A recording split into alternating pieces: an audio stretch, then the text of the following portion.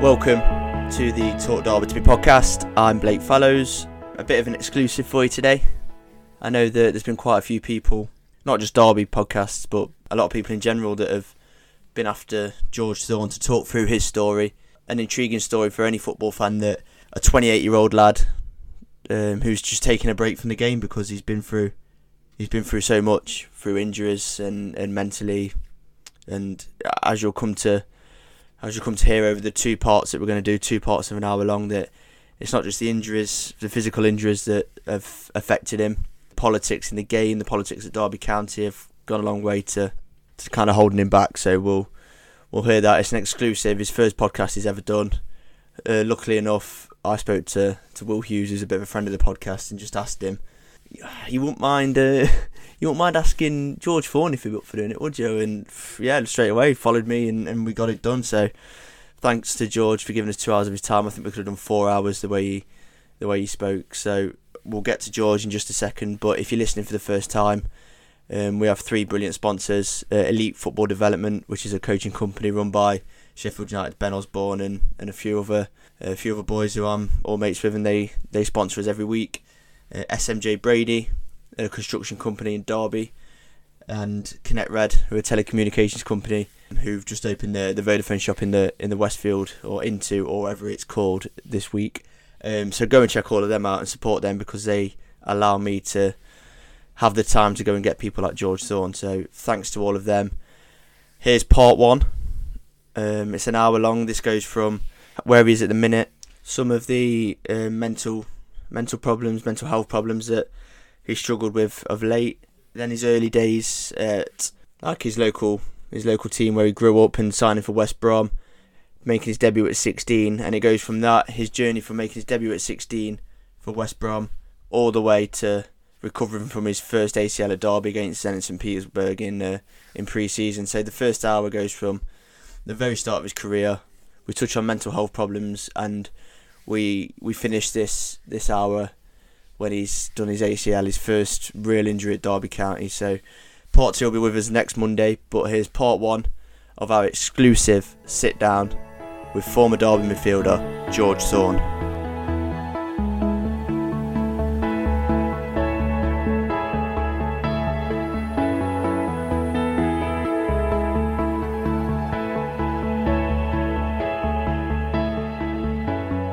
George Thorne, welcome on to Talk Derby to Me. How are you at the minute? Obviously strange times, but how you getting on?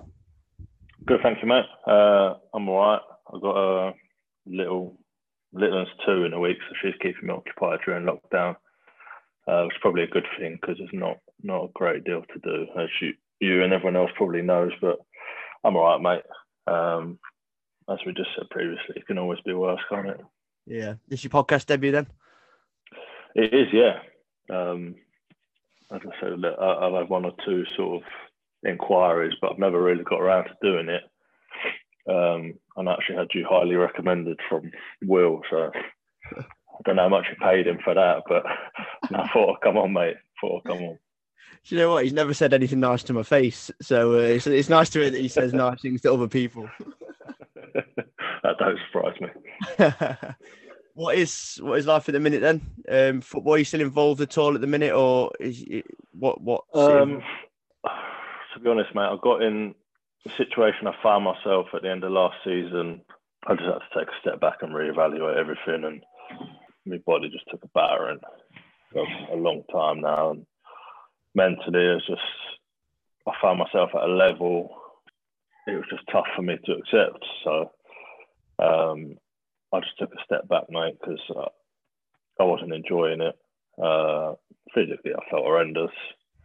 And I just wasn't sure if that's really what I wanted to do for a while. So I just took a step back, reevaluated everything, and just spending some time with my family. I've had a few options come in here and there, but nothing really that has turned my head enough to think, all right, I want to graft through all that physical and mental ag again at the minute. So maybe that'll come round, see what happens in the summer. But for now, I mean, particularly with, the pandemic and the situation football's in, it's very difficult to go and first of all get a decent enough club that I think I would, thrive at, and also within any industry, the money's dried up as well. So, for me to go and put myself in a situation where physically, mentally, potentially taking a bit of a hammering again, I haven't had the right opportunity through yet for that.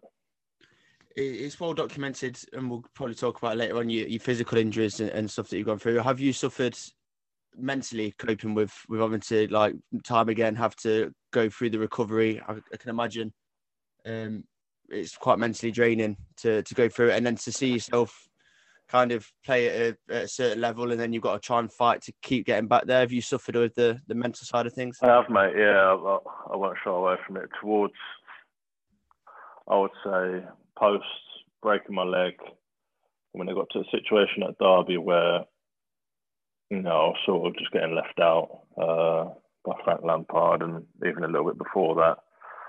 The few years after that knocked me for six, really, because it was a spiral, and it seemed like no matter what I did, I couldn't stop it. And also there was a couple of things that weren't in my control that kind of just, prevented me from changing that. So, right towards the end of it, I probably suffered from depression a little bit, just because getting up every day, initially I was just going in and I was just sort of, told to just do whatever the under 23s do. And this was at Derby under Frank, and, I got told to follow their routine, considered moving me into the changing room at one point. And from there, mate, it was just, I didn't want to go to League One because I always saw myself as, a level above that. No disrespect to anyone, but, I had to bite the bullet at some point and go and play. Luton, I kind of just fell into an unlucky situation because I went there, and I think 48 hours after I signed, Nathan Jones went to Stoke, which is fair enough. It was obviously an opportunity he couldn't turn down, but they was on such good form. I think I arrived and there was about 10 unbeaten. So understandably, you wait for your opportunity, and they went on to sort of go about 30 games unbeaten, which is unheard of. So that's just something that can happen. I ended up going to Oxford to play for Carl Robinson, and I dislocated my shoulder in one of my early starts there, and it was just sort of, one thing after another, and I just found myself sort of in a hole towards the end of it. I didn't want to go into training. It was putting me in a bad mood at home, and I was making life difficult for myself and for my missus and my little one, and that's why I had to step out in the summer and just sort of find myself again and just sort of start over. And that's where I'm at now still. Do you think there's enough support? Because, I mean, you see footballers quite often now, and it's good that people are starting to talk about things like it's not as much of a stigma as it was a few years back, was it, about mental health and stuff like. I know Jordan Ibe at Derby's come out and said how much he's struggling, and especially when you've not got a club. Do you think there's enough support? Because a lot of players can have everything they've ever wanted, and then it just kind of one day they go, right, you're done, and then not really got. Do you know what I mean? You're back in in the world with no football. Do you think there's enough support? Could more be done? It's difficult. I think the support's out there, but I think football's seen as sort of a dog-eat-dog macho industry, and I found that out pretty early. Obviously I love the game of football, but from the age of about 19, I found out how big politics were in football, and that played a massive part in the rest of my career, which we'll go into. But for example, Jordan I saw, and I remember Jordan is a great lad, and I'm delighted that he's at a stage now where he's able to get it off his chest somewhat. That's the best thing. Me personally, I tried talking to someone, which helped initially, but ultimately, it's about understanding your own situation, and the closest people to you can help that. But it's a difficult one. I mean, the help's out there, but in any walk of life, look, I understand lads don't want to show what's perceived as a weak side. And sometimes you get backed into a corner until, you almost explode, and there's no alternative, which I think is probably what's happened to Jordan. So my thoughts are with him. I did reach out to him. But yeah, I mean, it's a difficult one. I do think the support's there, but also I think it's seen as sort of a macho dog-eat-dog industry, and sometimes I think lads wait until they really have to go for that help. Yeah, I think you hit the nail on the head there, because I have and do suffer and have done for a while, and it's just the easy option to go, yeah, I'm sorry, mate, and just kind of dismiss it. Yeah. It is, yeah. It saves you having the conversation. It saves a little bit of embarrassment. All sorts come into it, but it is the easiest thing to do is just brush under the carpet and keep moving. Do you know what I mean? Do you feel like you're getting there with it mentally? Do you think you're improving mentally? Yeah, I think I'm thankfully, I think I'm back to myself now. Excuse me. And I think stepping away from football was the key for me for that. I think everything in my life was so orientated about football. You train every day, you come back, you recover. Towards the end, I was traveling in the squad, maybe not playing. Like everything, your whole life's orientated around football. The best thing I did at the time was step away from that.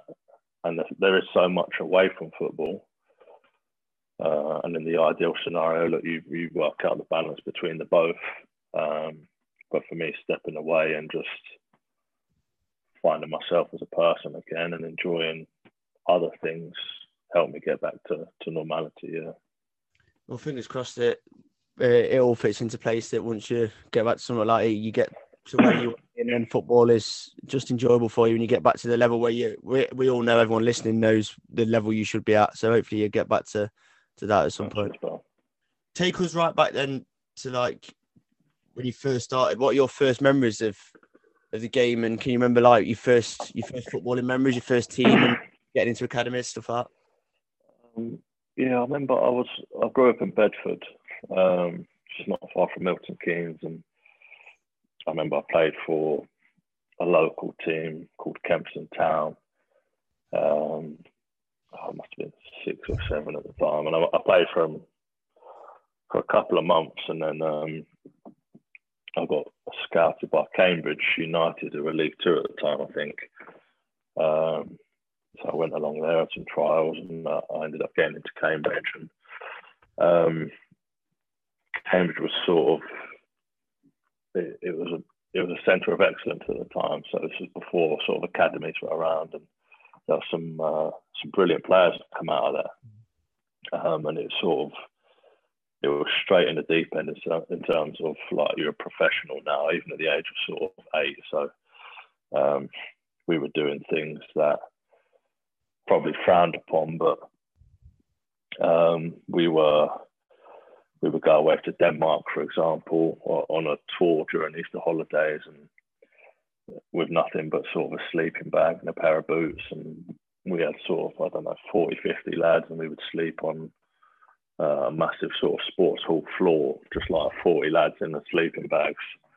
And like you get the coaches come along and say, listen, lights out, turn the lights off. No one slept, obviously. You've got 40, 50 lads on the floor with sleeping bags. So it's like Baltic, freezing. Like they were the sort of trips that you remember for like them sort of little reasons. I remember when we went to Italy with Cambridge, and I must have been 10 or 11. I don't know how they plucked it. It was in the tournament with like Juventus and Milan and stuff like this. we got to the semi-final, and we were playing against Torino, I think it was. So because they tried to implement a lot of sort of independence on you, so it was your own responsibility to take your boots, your shin pads, and this sort of stuff. And I remember the semi-final, I got to the changing room and I forgot my boots. And I was crying my eyes out. I was like, no, I ain't got my boots. So instead of someone lending me some boots, they was like, look, you're not in the squad. Because they wanted to highlight how important it was to be independent at that early age. So I had to sit on the sideline in the semi-final, watch the lads play that. So all these little things kind of put you in good stead. And then I remember we had someone quite high up at Cambridge called Dan Ashworth, who eventually went on to work at the FA, and he's at Brighton now. And it was brilliant for me. He went to West Brom, and he phoned my dad up when I was like 11 or 12 and said, look, do you want to come up? So I went up and signed for West Brom, and I signed for the age group above because I was quite a big youngster. So at that point, if you're big, like you're towering above everyone, it's kind of unfair, really. So I signed for the age group above and used to go up there sort of 2-3 times a week. And that was brilliant. That was quickly became an academy. But the teams we were playing against were the top boys and facilities and all that stuff. So it was, it was a great move for me then. What next do I remember? I was at West Brom for sort of 9 years. I remember I made my debut when I was 16, I think. So West Brom were in the Championship and we were playing Sheffield Wednesday away. This was the season, I think, that we ended up getting promoted. So there was sort of the years where West Brom were a yo-yo team, up and down. And we played Sheffield Wednesday away, and I think I was about 16 and a half, something like that. And then I think it was Di Matteo who chucked me on for sort of the last 15 minutes. We were 4-1 up, so it didn't really matter. I think it's probably to tie me down to a contract as well, but at that point it's like 16 playing first in football, do you know what I mean? So that was a great experience for me. 17 was when I made my first Premier League appearance. That was under Roy Hodgson. He was amazing. I learned so much off Roy. He would, I think the reason he struggled at Liverpool was because he was a mastermind at making teams hard to beat. So when he was at Fulham, West Brom, Palace now, they're the teams that you can kind of get the best out of, the ones that aren't expected to win many games, but he won't lose that many. So just training with him every day, I learned so much. And he gave me my Premier League debut when I was 17, away at Newcastle, which was a great experience. And then I think I had to wait for my next one. So I think it came when I was 18. I think I went out on loan. No, sorry, I played against Arsenal. So we had Michael Appleton, who's now at Lincoln, was at Portsmouth and Blackburn, and he's had quite a good managerial career. I ended up coming on against Arsenal. He said, look, as he was sending me on, he said, look, you're going to come and play with me. I'm getting a Portsmouth job, essentially. So I went and played with him for a few months when they was in the Championship, and they had the embargo going on. So they had like a point deduction, and things were a bit messy with the football club. So I went and played with him, and that was unreal. Lovely part of the country, and I was playing Championship football week in, week out, sort of early age of 18, which was brilliant for me. And then what happened next? I think I ended up going to Peterborough under Darren Ferguson, still when I was 18. which was another good move. That was championship. They had some good players. They had Lee Tomlin, Sardo Berahino, George Boyd. That was a good team. And it was, again, great experience for me, and we were doing quite well. Excuse me.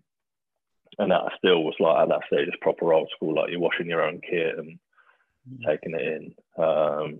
We were training at like a school complex on like their field, basically. So it's still proper old school. I got called back from there. Excuse me. Got called back. This was Steve Clarke. So I got called back by Steve Clarke at West Brom.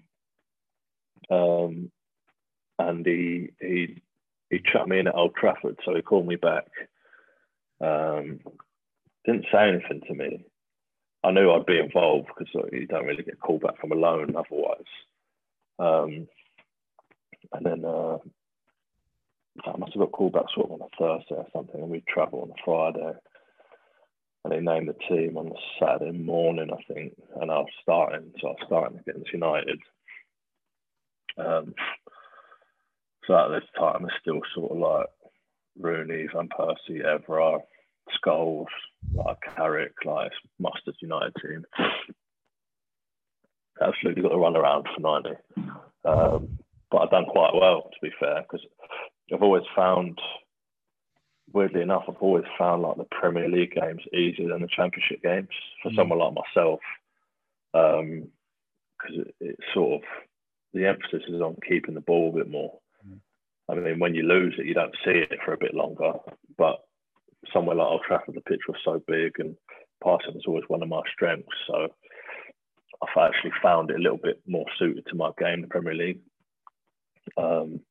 After that game, I went on a run of sort of 5, 6, 7 appearances in a row. And then we had Everton away on a Tuesday night, which I started, and that's when I done my first ACL, which was a bit of a weird challenge. I was sort of stuck between Leon Osman and Anichebe, and turned and got pulled one way, and so that was my first big injury. I don't know if I was still 18 or 19 at the time. But fortunately for me, Zoltan Gira, who was amazing for me at West Brom, he'd done his about 2 weeks before. So during that rehab, it was sort of a 10-month rehab, I was able to just shadow him for the whole rehab, and he was amazing. We obviously, it was during the off season, so we went away to Portugal. He rented a villa for me and him and one of the physios, and we went to some sports rehab facility and just grafting, like 3 sessions a day, like finishing in the sandpit later, like grafting. But I was just watching him every day, and he was just like the model pro for me, and he was brilliant to be around. So I learned a great deal of him. Still in touch with him, every so often now. So that was really my young memories up until being introduced and finding myself in the first team environment, really. Did you feel, this is something I spoke to Will Hughes about, at 16 making did you feel ready? Or is it something you don't really think about it at that age? Because you feel a bit indestructible, don't you, when you're 16, 17? But yeah. It was a weird one, because at that point I wasn't even training with the first team. I was still training with sort of the under 18s or under 16s on a Tuesday night after school, do you know what I mean?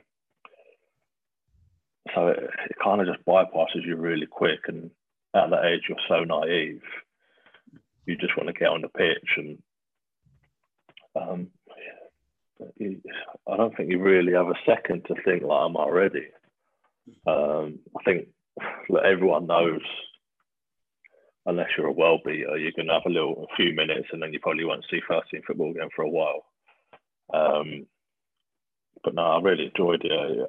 I didn't really feel, because I never thought I was going to play. Do you know what I mean? So you always just think that I'm made for the experience. Even when you put on the bench, it's like, I'm buzzing to be on the bench. And then before you know it, you're playing like the last 10 minutes. So I don't think you even have time to sort of think like that, to be honest. Yeah. From recovering from that ACL, then I know you had a loan at Watford for a couple of months before you came to Derby. How did the Derby move first come about? So towards the end of my rehab with West Brom, I had Watford had been tailing me for a few months towards the back end of my rehab, and Derby were there when I was ready to go and play, but there wasn't pushing as hard as Watford were, and I was aware Watford had been waiting for me. They'd turned down other lads, and I felt like that was an opportunity I wanted to go and do. I knew a couple of the lads there, and I think the season before they got to the playoff final? Yeah. Yeah. So I thought, all things considered, I thought, look, that would be a really good opportunity for me. I went there, and I wasn't as fit as I'd like to have been, and I think the team suffered sort of a little hangover from the playoff final, and there was a little change of personnel. So that went on for a few months, and then they, as Watford do, they chopped and changed manager, and I went in under Zola, who was a lovely guy. He used to join in training and absolutely take the piss. Hey, mate, just like a small guy, like I don't even know what age he was, but he would join in training, mate, and just like, fucking hell. So yeah, that was coming to an end, and I wanted to reevaluate my options. So this was even before speaking to Derby. So when January started, I made a decision that I'm going to go back to West Brom, try and get something else, and then Derby was still there. So I went back to West Brom. Derby there very early on in January, but West Brom were being funny and saying, "Look, you're not going to Derby. You've only got 18 months left. You have to sign this contract before you go out, otherwise you're not going." So I was like, "Well, I don't understand what the problem is. I've got 18 months left. I still saw myself as a West Brom player. It wasn't something that I was planning to go to Derby and then leave West Brom. That was never my intention. But the way they went about it and sort of pinned me into a corner, because essentially we got all the way up to the end of January, because I didn't want to sign a new contract. Because I'll go back shortly. When I was playing in the first team for West Brom, I was negotiating a new contract. And bear in mind, I was sort of 18, 19, and I was playing every week in the Premier League for sort of 5 weeks. So the contract, excuse me. So the contract was actually, excuse me, the contract was, as you can imagine, quite impressive for the Premier League team. Still drinks, right, mate? So you've not got any other symptoms, have you? Not that I'm aware of. So I was negotiating this contract for a few weeks now, and it wasn't far off. And when I'd done my ACL, me and obviously my agent at the time were just assumed, look, we'll just finish negotiations, almost a reward for what I've done, and tie me down. So West Brom turned around and they wiped the contract. So they was like, our contract's off the table. So like, what do you mean? They were like, contract's off the table, we'll pick up the negotiations when you get back fit. So like, hold on a minute, like I'm out for sort of 10 months. Do you know what I mean? Like what's going on here? And this is what I'm saying, like this is my very first experience with politics in football. So up until this point, I had no idea shit like this happened. Do you know what I mean? I had no idea it was more of a business than it is anything else. And my agent at the time obviously got caught up in the money side of it. And I didn't know any better. I was 19, 18, 19. And my agent said, look, let's sue them. They can't do that. So I was like, right. So I was like, you want me to sue the club I'm signed at for another 3 years? and he was like, oh yeah, but like you'll have to pay the court. And I'm like, hold on a minute, mate. Do you know what I mean? Like, I'm fucking decent enough though for that, let alone sue my own football club. So I had this going on. They wiped the contract, which obviously I was raging about because I was like, that's embarrassing. Do you know what I mean? At least show a bit of good faith for one of your own academy players that's come through, broke through into the first team.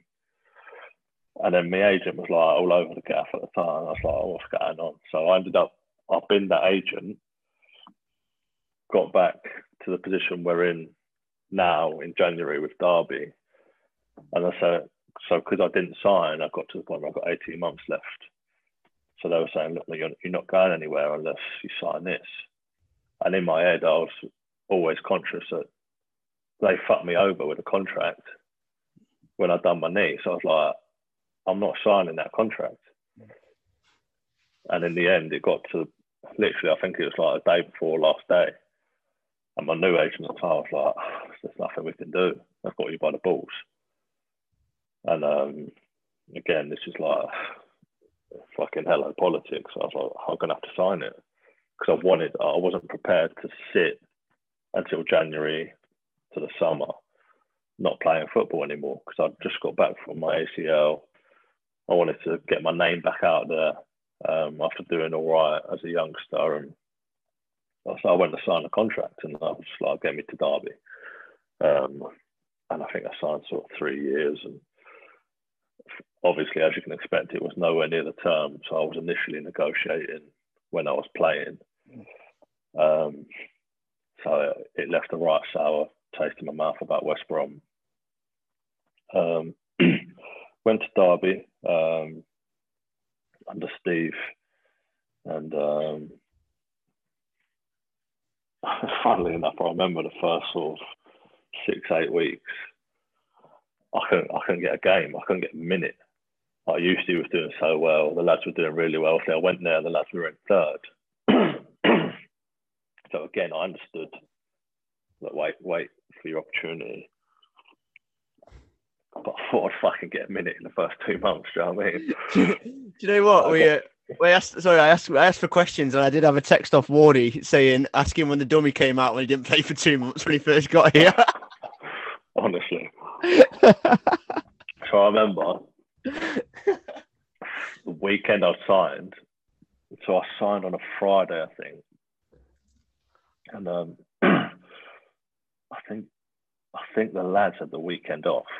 So I think the lads had Saturday, Sunday off, and we're back in Monday. So I signed on the Friday. And I think I knew they had the weekend off. The Storer, the player liaison officer, must have told me, or wherever it was at the time. So I text like my mates and was like, yeah, I just signed, I've got weekend off. Let's fucking get on it this weekend or something like that. Let's go out. So after training, everyone's like, when you have a weekend off, mate, you've never seen lads shower so quick. Do you know what I mean? They're fucking out of there. Some lads probably don't even shower, mate. Just fucking shut their gear on. And then, so everyone was like getting really sharpish. And then Simo come in, Paul Simpson had come in. And whenever Simo comes in, like before a day off, it's like, what are you up to, mate? Do you know what I mean? And he started walking over to me. It was like, Gaffer wants you in with the 23s this weekend. So I was like, nah, shit, man. So I've been there literally one session. So I've gone, Gaffer wants you, McLaren wants you with the 23s this weekend, get up to speed. It's like, nah, shit, man, I'm not doing that, mate. It's like, I swear, lads have only just met me. So I was like, shit, man, I'm not doing that, mate. It's like, he was obviously baffled. And he was like, what do you mean? I was like, I ain't fucking, this weekend off, I'm not fucking coming in with the 23s, mate. And he was like, okay, I'll go speak to Gaffer. Come back 2 minutes later, I was like, oh, Gaffer said, all right, see you Monday. I remember later on in my Derby career, Keezy and Granty called me and was like, mate, literally after that, we thought you was a belter. And I was like, understandable, isn't it? What he actually said, he went, like, he said he's a good lad too. He'll take it in good thing. He just said, just mention when the dummy come out. So that was the very first one, and then I plugged away, and then got to like 3-4 weeks in. Lads were doing well, so I was like, look, it's what it is. Weren't playing. And I remember Steve pulled me in. Was like, look, we should get you some minutes in this reserve game. So back then it was reserves. It wasn't under 23, so it was reserves. I was like, nah. I said, I could fucking do that at West Brom, mate. I don't come here to play Resies. Do you know what I mean? And it's like, oh, okay. This went on for like 2-3 weeks. So they left me alone for like sort of 2 weeks. Come to me again, was like, oh, look. He would always send Simo when he didn't want to speak to me. And he'd be like, Simo would be like, what they ended up trying to do, they try and put a couple of lads in there to sort of like make it as if it wasn't so blatant that I needed minutes. And I just kept refusing. I was like, no, I'm not fucking, I didn't come here to play reserves. Do you know what I mean? All along, lads are still winning games. Houston's fucking doing really well. I had no right to play. But I was like, I was so fed up, mate. I was like, I fucking could have done this at West Brom. Do you know what I mean? Got to a stage where like I started going banging on Steve's door, on Steve McLaren's door. So I waited until we had a shit result. I can't remember what happened. We had a shit result. I went and banged the door. So, right, you're going to fucking play me now? What? And he just kept coming out with excuses, or he'd be like, yeah, I'm thinking about it, like, we'll see what happens, and then he wouldn't play me. So I'd go and bang his door Monday morning. Like, you fucking winding me up. What am I here for? Do you know what I mean? And this went on and on until Houston got suspended, and he had no choice but to play me against Forest. So that's probably what Ward is on about. I was losing the drag a little bit. You know, I can remember that because, like you say, Eustace was having a brilliant run inside. Obviously, a great time for the team. They were up there, and then I remember because Derby fans hadn't seen you, there was a little bit of fucking hell, Eustace injured, and it's the Forest game, but then you come in and have an absolute stormer, and like what a debut. Yeah, it's a weird one because obviously up until that point, I'd have been seen as one of the starting 11. And then that week, I think any other game, there probably would have been more highlight on the fact that I was now coming in to play. But because it was Forest, obviously, as you know, all that gets spoken about is a rivalry. So obviously I found out that week about the rivalry. Leading up to it, obviously, of course, people say things like the stuff. And I wasn't really bothered at the time. I was more sort of focused on like putting a marker down so that Steve couldn't drop me.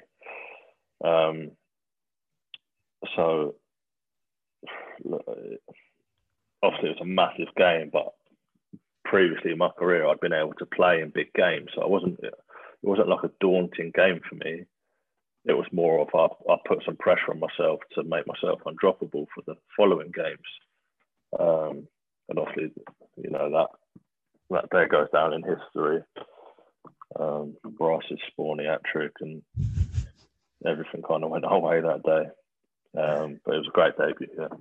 Yeah, and you're and one of the highlights of it, so your ball into Bamford, which I'll always remember, like to win the penalty for Bryce. So to be fair, Bryce has got you really, hasn't he, for the hat-trick?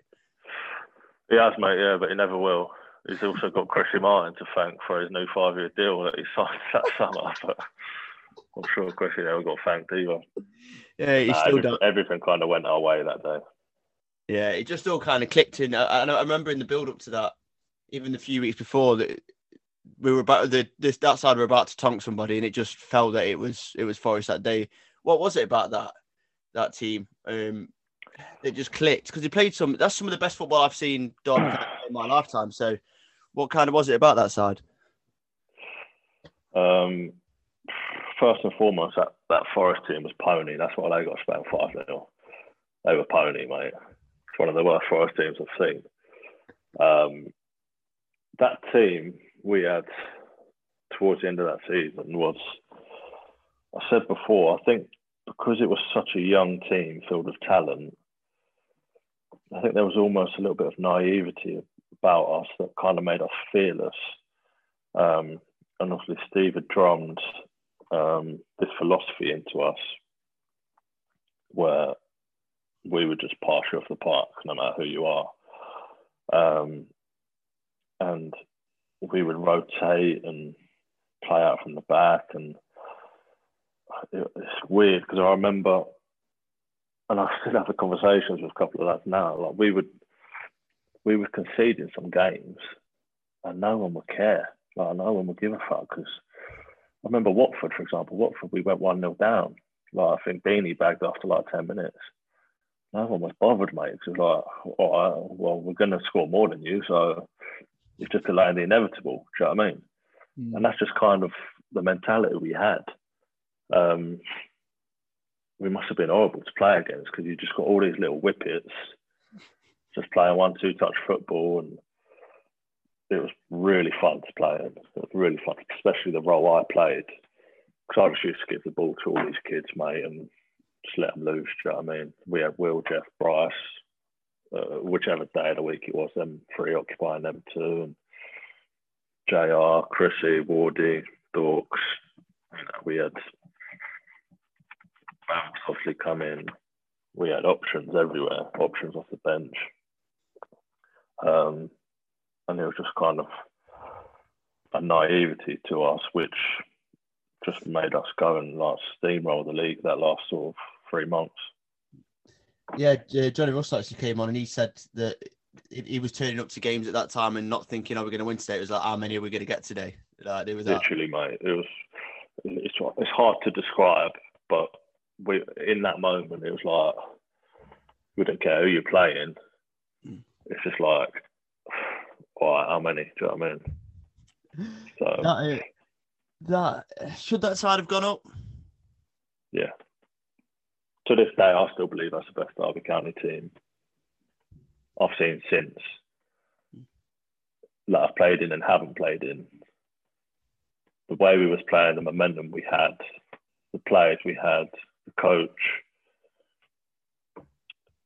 should have gone up yet. And I believe we would have, even following that playoff year, if it wasn't for, a few things we can get into later. Well, yeah, we'll talk. Yeah, we'll do that a bit later on. But before, we obviously daylight robbery at Wembley. But before that, obviously, like we've just been discussing, just rolling teams over. That second leg against Brighton, again, one of the best performances I've seen from a home performance from a Derby side. So just bossed it really, didn't they? And topped off with a.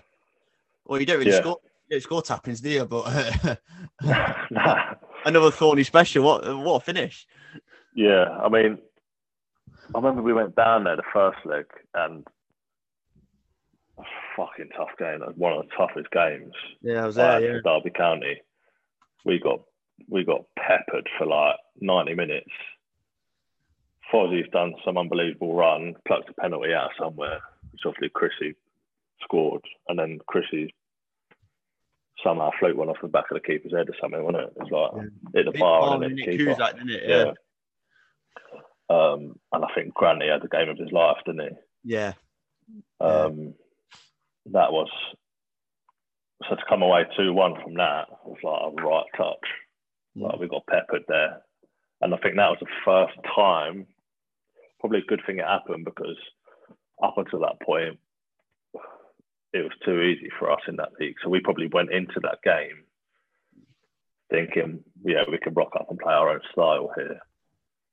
So after that game, when we go to the second leg, we knew we had to go into second gear. Do you know what I mean?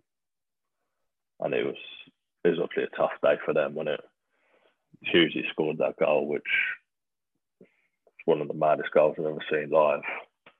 Does he mean it? Yeah, he meant that. Uh-huh. See, I always on this podcast, I banter him all the time about fluking that goal against Brighton. So, a bit of an in-joke. Yeah, we'll never do it again, but he meant that. Yeah, I'll give it to him. Well, he's a tough tackling midfielder now, mate. He's not a flair player anymore, is he? So I had to put him up about that the other week. I've got to change his Wikipedia, mate. But no, that game, the biggest marker we did all year with that game. Because they were a top team. Do you know what I mean? They went on the next few years to progress, eventually get promoted, and we battered them that day. We battered them like all over the park. And I think that even the goal they scored, the game was over by that point. Do you know what I mean?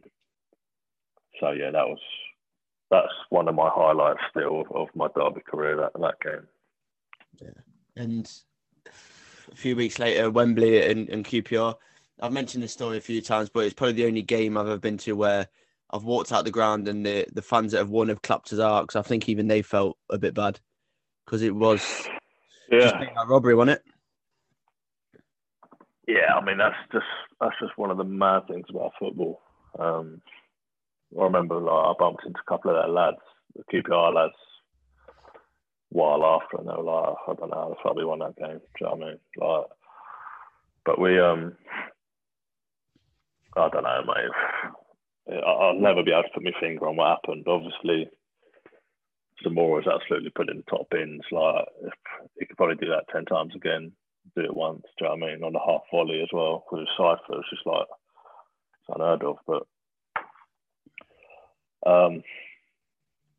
it was the most one-sided. First half of the first half was fairly even. It's quite cagey.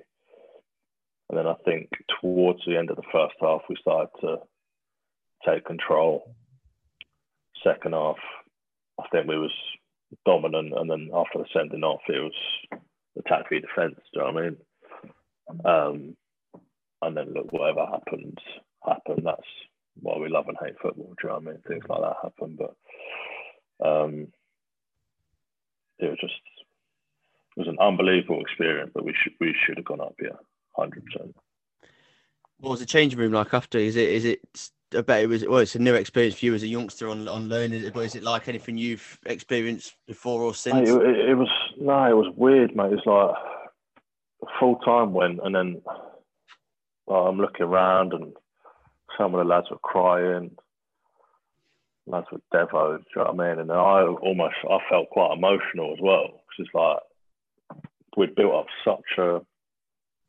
such momentum, such like a bond together, just battering teams for the last like 6 months, and then it just finished like that. Do you know what I mean? Got in the dressing room and it was just quiet as a mouse, and I didn't feel like a lone player. I felt like one of the lads. I just felt devastated, mate. Like, no, I can't remember who said anything. I don't think anyone said anything. Steve just said the one or two words, and then we got out of there and had to go back to the fucking stadium, mate, and do some stupid party. Honestly, Will might have told you about it before, but they arranged some like celebration or whatever. If you win the playoff final, you just want to go into London, mate, and just have it off. Do you know what I mean? Yeah. Getting punched from Judy, Covent Garden, just have it off. And they arranged some stupid fucking gathering back at the stadium in one of the lounges. Last thing lads want to do. We just lost, mate. Well, either way, you don't want to be there, do you? If you win, you don't want to be there. Come on. Either way. We just got back on the bus. You can just imagine, mate, it was quiet as. I remember my agent rang me on the bus and he was like, I said, oh, you done really well, all right. He was like, what do you want to do? He said to me, look, you've done enough. I said, he's like, whatever you want to do this summer, I can make happen because of what you've showcased, like, towards the end of the season. I just said, look, just get me here next summer. I said, just get me here permanently, mate. And he was like, all right, leave it with me. And then that was it. Went back to fucking iPro for a stupid party. we actually ended up wandering into Revs, I think, that night in Derby. All just suited out, mate. Just got steaming for fuck it. Really? Yeah, I remember we did. Oh wow! But it's not like it was. It's not like you were you can get away with stuff like not get away with, but no one's going to hold that against you because you played well and Yeah. It's not like you had a shitter and lost 5-0. No, we had the whole season. I think everyone appreciated what Derby County had become and the performances we were doing and the level the team had got to. That, no one would have turned up bad an eyelid at the lads going the fucking revolution having a Jaeger bomb. Do you know what I mean? So you signed on the 18th of July pre-season. On the 22nd, you do your ACL again against Zenit away. I remember watching it on a dodgy stream in a pub in Derby and being with Derby fans and like the excitement of, because there was a real buzz about you at the time of like you'd really impressed. We'd got you on a permanent because there was question marks. Obviously, you said you want to come and everything, but we didn't know that as fans. We just we didn't know whether we were going to get you or not. We'd signed you, and then you go down against Zenit. Is that the first? Because obviously you've done your ACL a bit younger. Was that the first one where you like it's a? Do you know what I mean? If it makes sense. Yeah, I'll take you to that summer because I've got some good stories about that summer. So I'd done that. Obviously, we finished the playoff final. Major was like, look, go on holiday.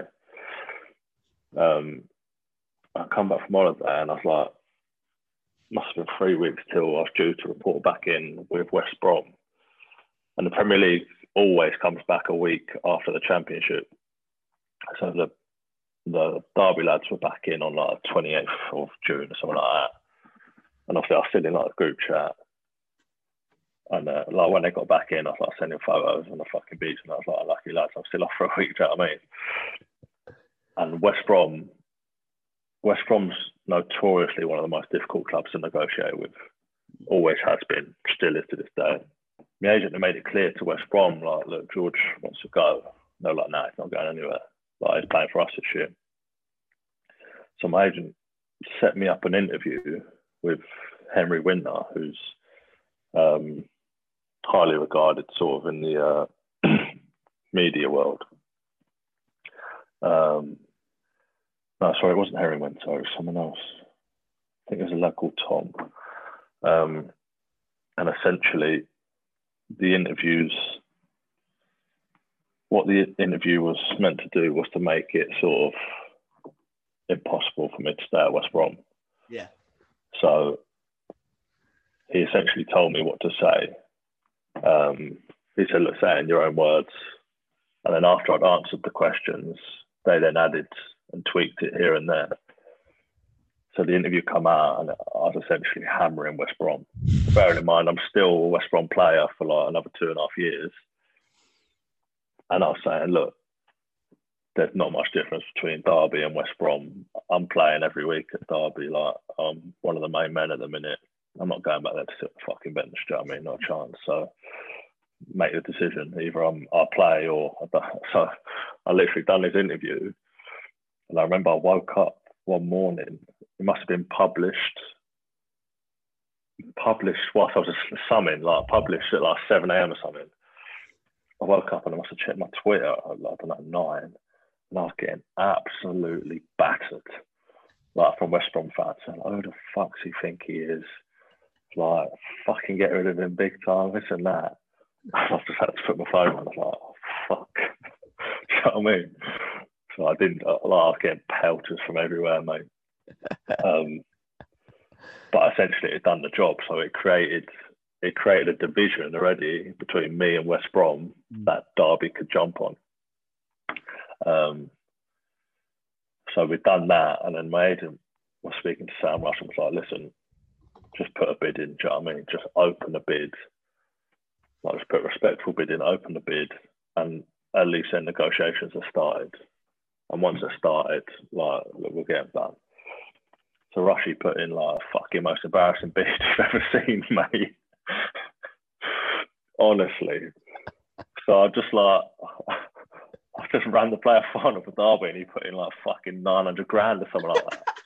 It's like, Rushy, honestly, mate, like, what are you doing? Do you know what I mean? So obviously West Brom just swapped that away and we're like, no. I had to start going into West Brom pre-season training And Rushy was fucking around. He was taking ages. I was like, my agent every day, anything new, anything. It's like, no, I'm trying to get another bid in, And he kept doing like a week between each bid. So in between, after the first bid, my agent was like, look, just keep fucking making it impossible for West Brom to keep you there. I was like, what do you mean? He was like, kick balls away in training. Kick balls away. Mate, so I'm training with the first team, obviously. All these lads that I respect, I've come through the academy, like watching all these lads in the first team, like Chris Bryant, James Morrison, all these boys. I'm like training, I'm booting balls away in the warm-up. And it's like, that's so not me either, do you know what I mean? I was like, I felt nervous as fuck doing it, but I was like, fucking hell, I'll have to do this. So I boot it away. But I think the lads started to switch on that, like, I was trying to get out. That didn't work. So then Rushy ended up putting another bid in, which was like 1.1 or 1.2, which still wasn't going to work. So West Brom were like, nah. So my agent was like, oh, fuck this. Let's write a transfer request. So mate, no banter. Over the space of 2 weeks, I must have handed in about 14, 15 transfer requests. Fuck off. I swear to God, mate. So he'd be on the phone, he'd be like, all right, today you're going to do 3. Address 1 to the manager, 1 to the chairman, 1 to the chief exec. Next day, like, yeah, today you're doing 4. And I remember there was one. Basically, what I'd do is, because I was still bricking it, I'd go in, I'll give it to a receptionist and go, yeah, give that to the manager when you see him. so I didn't have to see him. And I remember there was a day off and we were still at a standstill. So my agent was like, write 4 out for me. Chairman, manager, chief exec, and someone else it was. So I went in to the training camp day off. I'm thinking no one's going to be there. Drop it and run. I go to a receptionist. Oh, could you give us some answer? She goes, oh, he's in that office. I turn around. In the office is the chairman, the manager, the chief exec, and my old agent that tried to get me to sue the club and that I'd fucked off, who was raging at me as well. So I've gone knocked on the door. I've like fucking shit myself a lot. Oh, there's one for each of you. Dropped him and run, mate. Like fucking shit myself. So in the end, West Brom were going to America for pre-season tour, sort of like the 10th of January. And West Brom were asking for like 5 million, I think, at this point. Wow. So it was a standstill, yeah. And I was like, I remember speaking to Russia. I was like, Russia, you have to get this done, mate, before they go to America, because if I go to the States, it's fucked. And then I remember West Brom put up the squad that were travelling, and I wasn't in the squad. So I was like, oh, all right, okay, then this is going to get done then. Do you know what I mean? They're obviously leaving me here for a reason. And I remember it was a Friday evening. Neil Sullivan, the head physio at Derby, rang me and was like, look, it's all agreed. I've been told to come and do a medical on you tonight. I think Derby in the end paid sort of like 2 million up front, and I think it was rising to like 7 if I was to meet, if we were to get promoted and I was to play like X amount of Premier League games, all that stuff. I went and done the medical with Sully at some random, it wasn't even a medical, mate. It was like, hello, nice to see you again. Like, family. So that was on a Friday. The lads were playing Saturday morning against someone pre-season friendly. So I went and watched. I think it got announced Saturday morning. Then we flew out Sunday afternoon, I think. And yeah, we ended up playing Zenit. And it was a weird one because it was like pre-season, notoriously, lads like just don't take any risks. So you could get a bit of tightness. You could be like, that's pre-season, fuck this. Do you know what I mean? I'm not risking it. And I remember I got a dead quad against Zenit somehow. Pitch was like a fucking cowfield, mate. It was a shocker. So I got a dead quad. And essentially what happens is your muscle dies, so you lose stability. And 5 minutes later, I jarred my knee. So that was a bit weird. Played on for like 10, 15 minutes. And then I was like, do you know what? It's pre-season, fairly early. Fuck this. Do you know what I mean? I'm not playing in a cow field against Zenit. I'm not risking it. So I went in, felt fine. Woke up the next morning, had a little bit of swelling. The physio was like, well, I was going to get scanned, just so we know what we're dealing with. Went for some scan in the middle of Austria. Geezer rang us afterwards, like, oh, you've got a partial tear in your ACL. Well, but it's big enough that you need an ACL surgery. I devoted my life in tears in my hotel room because I was like, literally after that summer, after everything, I've now got to go do another ACL rehab. I remember flying back within like 48 hours. I'd had my surgery. So that was a blow, yeah, that was a big blow, that one.